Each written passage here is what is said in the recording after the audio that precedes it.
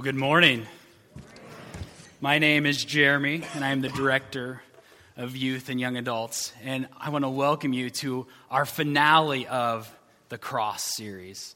And I want to encourage you to take out your Bibles, whether they be paper Bibles or Bibles on your cell phone. And I want you to turn to Luke 24.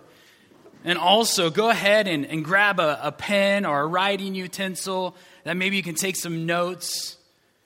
If you're using a cellular device or an electronic, get your fingers ready to highlight whatever God is speaking to you today. Because I believe that the Word of God is active and living, and He's ready to speak directly to your heart today. So be ready to take notes on what God is saying to you through Luke 24. We're going to start at verse 13. Before we get there, let's pray. Heavenly Father, we thank you for this beautiful day. God, we praise you for who you are. You are holy. You are worthy of all honor and praise. God, in this moment, as we read through your word, may we realize that you are with us in the midst of our hopelessness. God, would you open our eyes to your hope? And Lord, would you give us boldness to extend your hope everywhere we go? In your heavenly name, amen. I want to encourage you to keep your Bibles open throughout the whole service. We're going to go back and forth here through this chapter of Luke. But let's start with verse 13. That same day, two of Jesus' followers were walking to the village of Emmaus, 7 miles from Jerusalem. As they walked along, they were talking about everything that had happened. As they talked and discussed these things, Jesus himself suddenly came and began walking with them. But God kept them from recognizing him. He asked, "What are you discussing so intently as you walk?" They stopped, sadness written across their faces. Then one of them, Cleopas, replied, "You must be the only person in Jerusalem who hasn't heard about all the things that have happened there the last few days." "What things?" Jesus asked.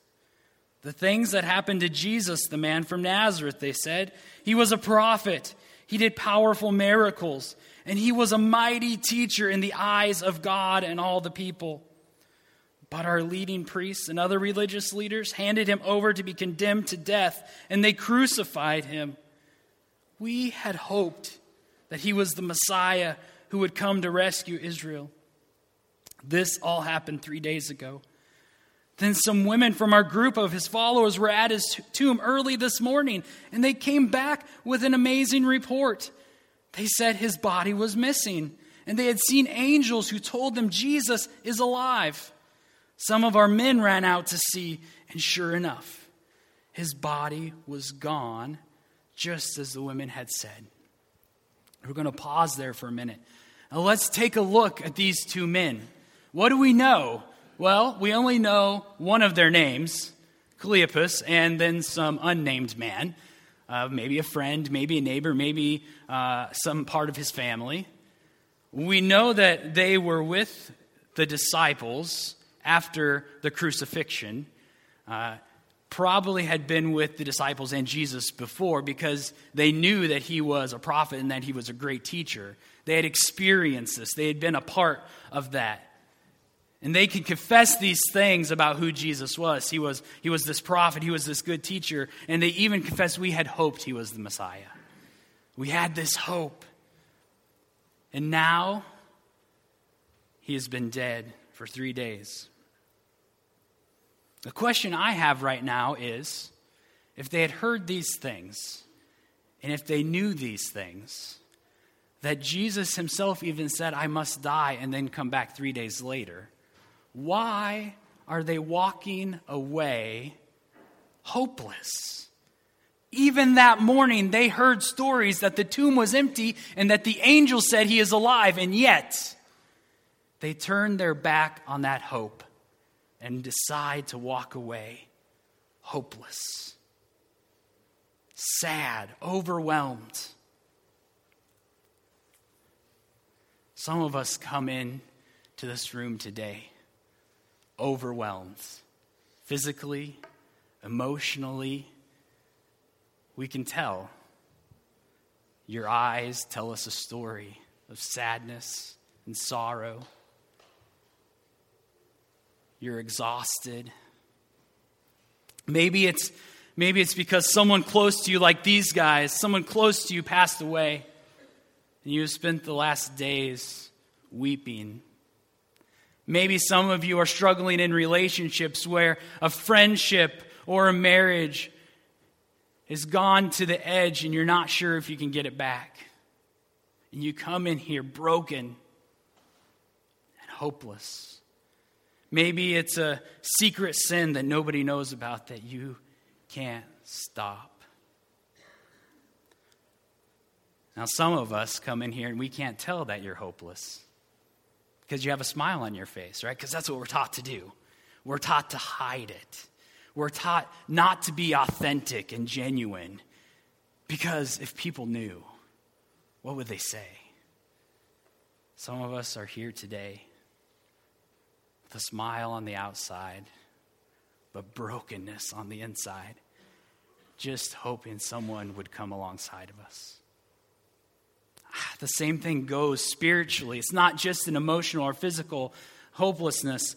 These men could confess with their mouth what they knew of Jesus, but there's no way that they believe that he was the Savior if they are walking away on the third day when he is supposed to be alive. They are hopeless in their faith. And some of us know people that are hopeless when it comes to their spiritual life. They have determined, based on their own understanding, that they can prove God is foolishness and is not needed. And anybody who believes in that is just silly. And then there's others of us that are really good at faking what we believe. When I was growing up, I grew up in a family that thankfully made church a priority. Every single Sunday, Sunday morning, Sunday night, Wednesday night, we were at church. Even to the point of if I had a basketball tournament on the weekend, if I had a game Sunday morning, church first, basketball in the afternoon. Church was a priority. And I loved it because everybody thought that I was the good person, right? I knew all the answers. I was picked to be on the Bible trivia teams. And if anybody had a question in Sunday school, always pointing to Jeremy because he knew the answer. Yeah, I knew about Jesus, but it meant nothing to me. On the outside, people are like, oh yeah, he's a Christian. He does all the right things. He says all the right things. But I was faking. These guys knew all the right things, but they didn't believe the most important thing. I believe if I were to have died in those moments of life, Matthew 7 would have been spoken to me from the mouth of God, where it says, "Not everyone who says to me, 'Lord, Lord,' will enter the kingdom of heaven, but only he who does the will of my Father who is in heaven. Many will say to me on that day, 'Lord, Lord, did we not prophesy in your name, and in your name drive out demons and perform many miracles?' Then I will tell them plainly, 'I never knew you.'" I don't know a more hopeless phrase than to hear from the mouth of God, "I never knew you." And in that moment of life, that's what I would have heard. Because all I did was know about Jesus. I didn't know Jesus. And what I love about Jesus in this passage is that when he sees our hopelessness, like Chris said earlier, he comes alongside of us and he walks with us in the midst of our struggles. He comes alongside of us and asks us questions, and he shows us the hope. And what I love here in verse 25, going back into Luke 24, it says, "Then Jesus said to them, 'You foolish people, you find it so hard to believe all the prophets wrote in the scriptures. Wasn't it clearly predicted that the Messiah would have to suffer all these things before entering his glory?' Then Jesus took them through the writings of Moses and all the prophets, explaining from all the scripture the things concerning himself." We'll pause there, and I want you to take a look. Jesus isn't being rude when he says, "Oh, you foolish people." He has a heart of compassion and love and a desire that they would know that he is the hope of the world. He's like, "Oh, why is it taking so long for you to know? Know that I am alive.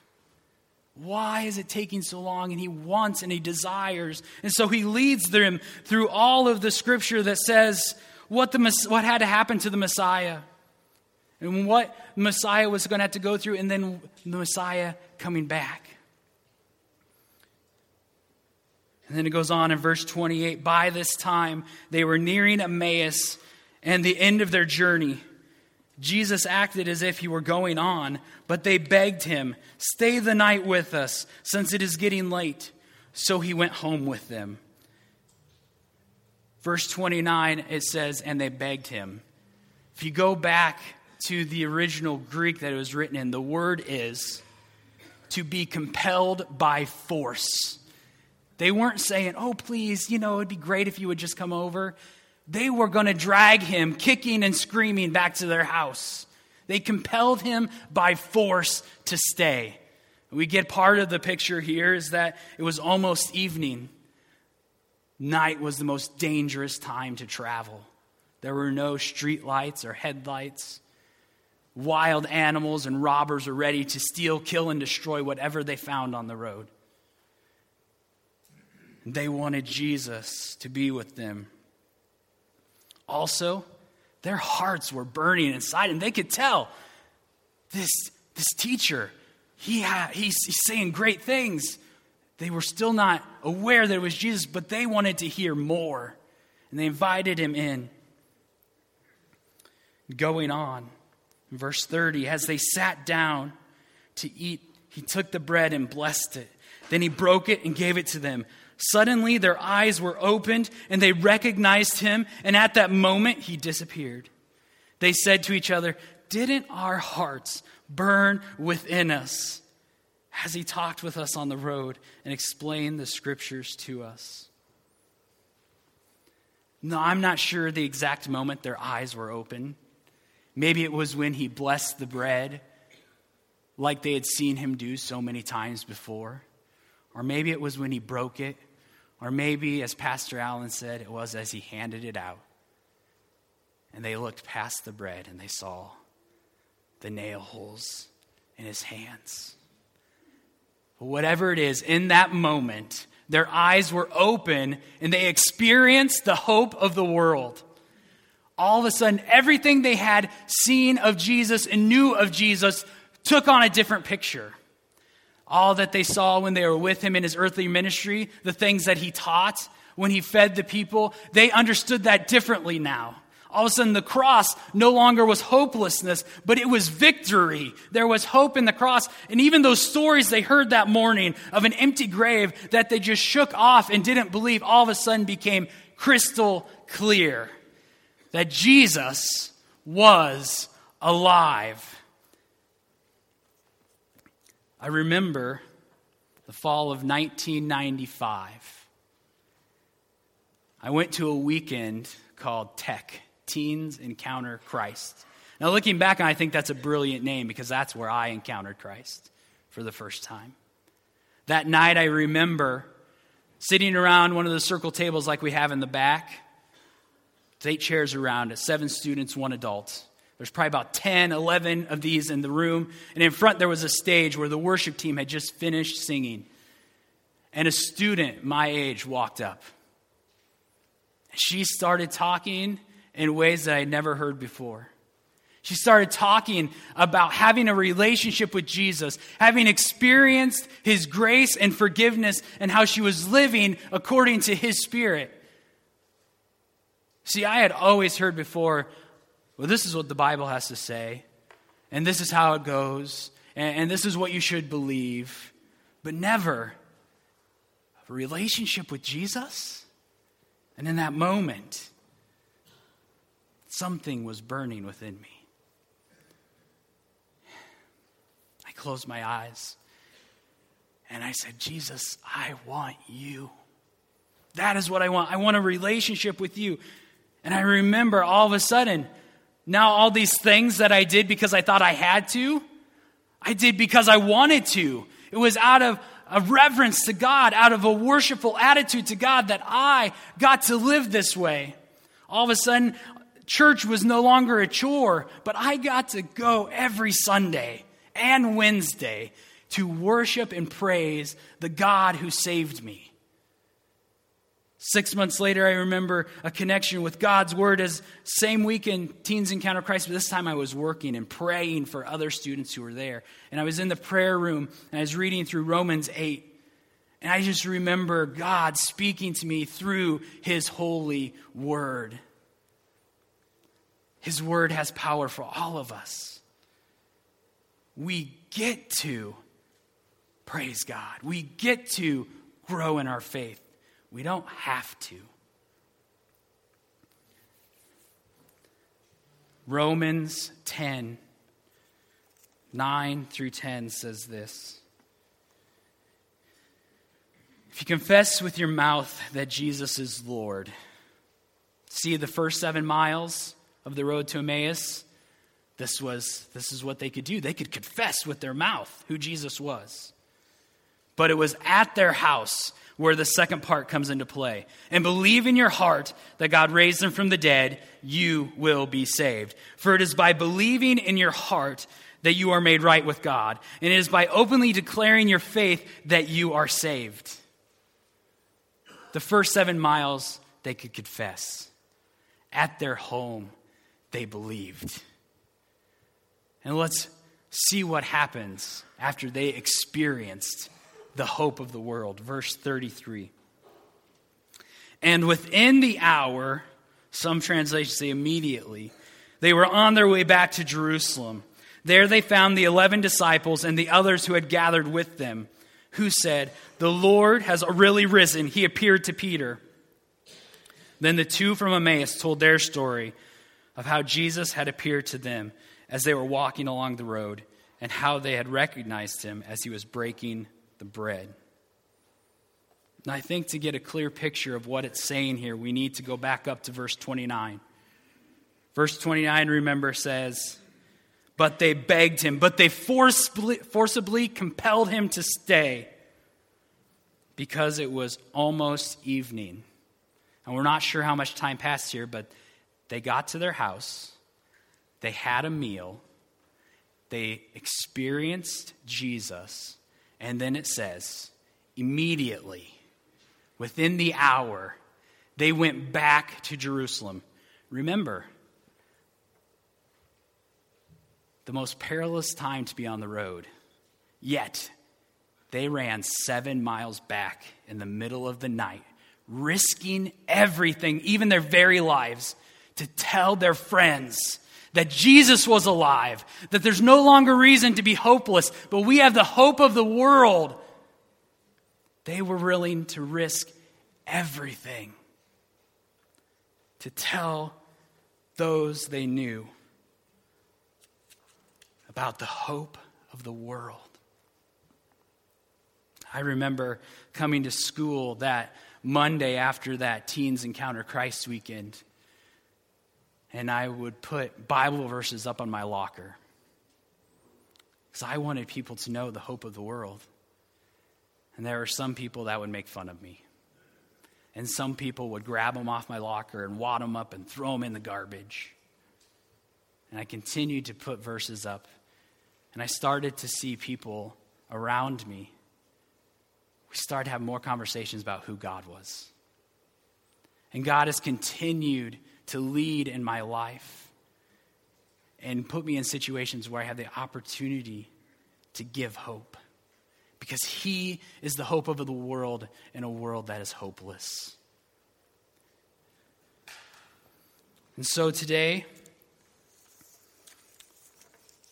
I'm wondering about us, church. How about you? When it comes to your faith, when it comes to what you know, are you spiritually hopeless? Have you been walking in these doors for 5, 10, 20, 40 years? Acting a certain way because you have to? Because that's the right thing to do? Can you confess with your mouth but not believe in your heart? Is Jesus coming alongside of you and saying, how long? How long until you believe? Some of us here have experienced Jesus today. We have a burning inside of us. Something that God is speaking to our hearts, maybe for the first time, or maybe it's new and fresh again. May we rejoice in that.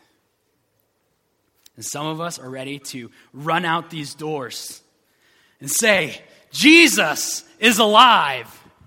Jesus is alive. Do you believe it? Absolutely. Absolutely. Jesus is alive. And we go out in that power and that hope. We no longer have to be afraid of anything else.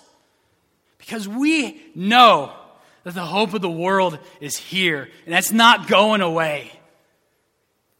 And we know people in our lives that are hopeless. And let us risk everything that we have to share with them the hope of the world is alive. And that he is walking right beside them right now, whether they see it or not.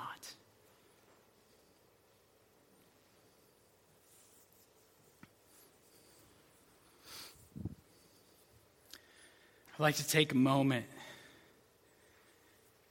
to pause with some prayer and close up. And may God speak to our hearts. Church, if you have a wall up in your heart of pride, that because you've been to church and you can repeat all the right answers, I pray that God will break that wall down and that he will open your eyes to who he is so that you can not only confess, but you can believe in your heart. Because I don't want you or me to experience the words of God that say, I never knew you. Let us pray. Heavenly Father, we come before you, and some of us come here emotionally and physically exhausted. God, there's stuff going on in our lives that is such a struggle. God, we come here and we don't know if we can go on. God, I thank you for walking alongside us. I pray that you will bring others to walk alongside of them, God. That you will open their eyes to see who you are. Lord, I think of those who are in our lives that have chosen to not believe in you. Who have read all the books and listened to all the people they want to listen to about faith, and they decided that they don't need that. And God, I pray that you will impress on them a sense of hopelessness so that they know that you are the only hope. It is not on their own power, their own ability. God, I pray for those that may be the toughest ones to connect with. The ones like me who thought I knew it all. I thought I had all the right answers, and I said all the right things, and I acted the right way. Yet it was meaningless, God. Because I had not believed in you. I had no relationship with you. And God, I pray for those walls and those hearts to fall down and to be authentic and humble and come before you and say, Jesus, you are what I want and what I need. And God, I pray for those of us that have experienced your hope, that we will go out this week boldly proclaiming that you are alive. God, there are people in our life, whether friends or neighbors, co-workers, or even people we meet at the restaurant or at the grocery store that need your hope. May you use us this week. May you give us boldness this week to run out of this place with a desire and a passion to do whatever it takes to show your hope to a world that is so hopeless. May we do it with compassion and love as you did as you walked along the road with these two men going to Emmaus. We pray this all in your heavenly name. Amen.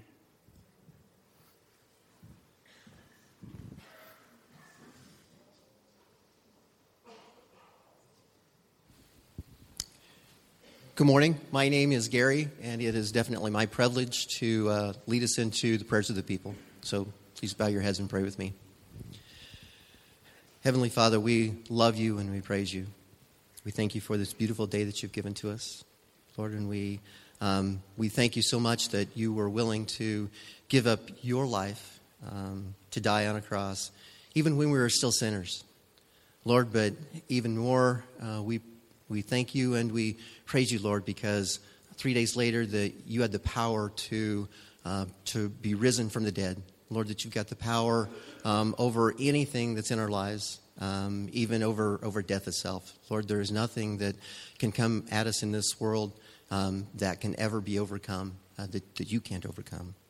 Lord, we thank you for your word, Lord, that as we live in this wonderful Easter season, that you give us your word, and that you always lead us and guide us through your word.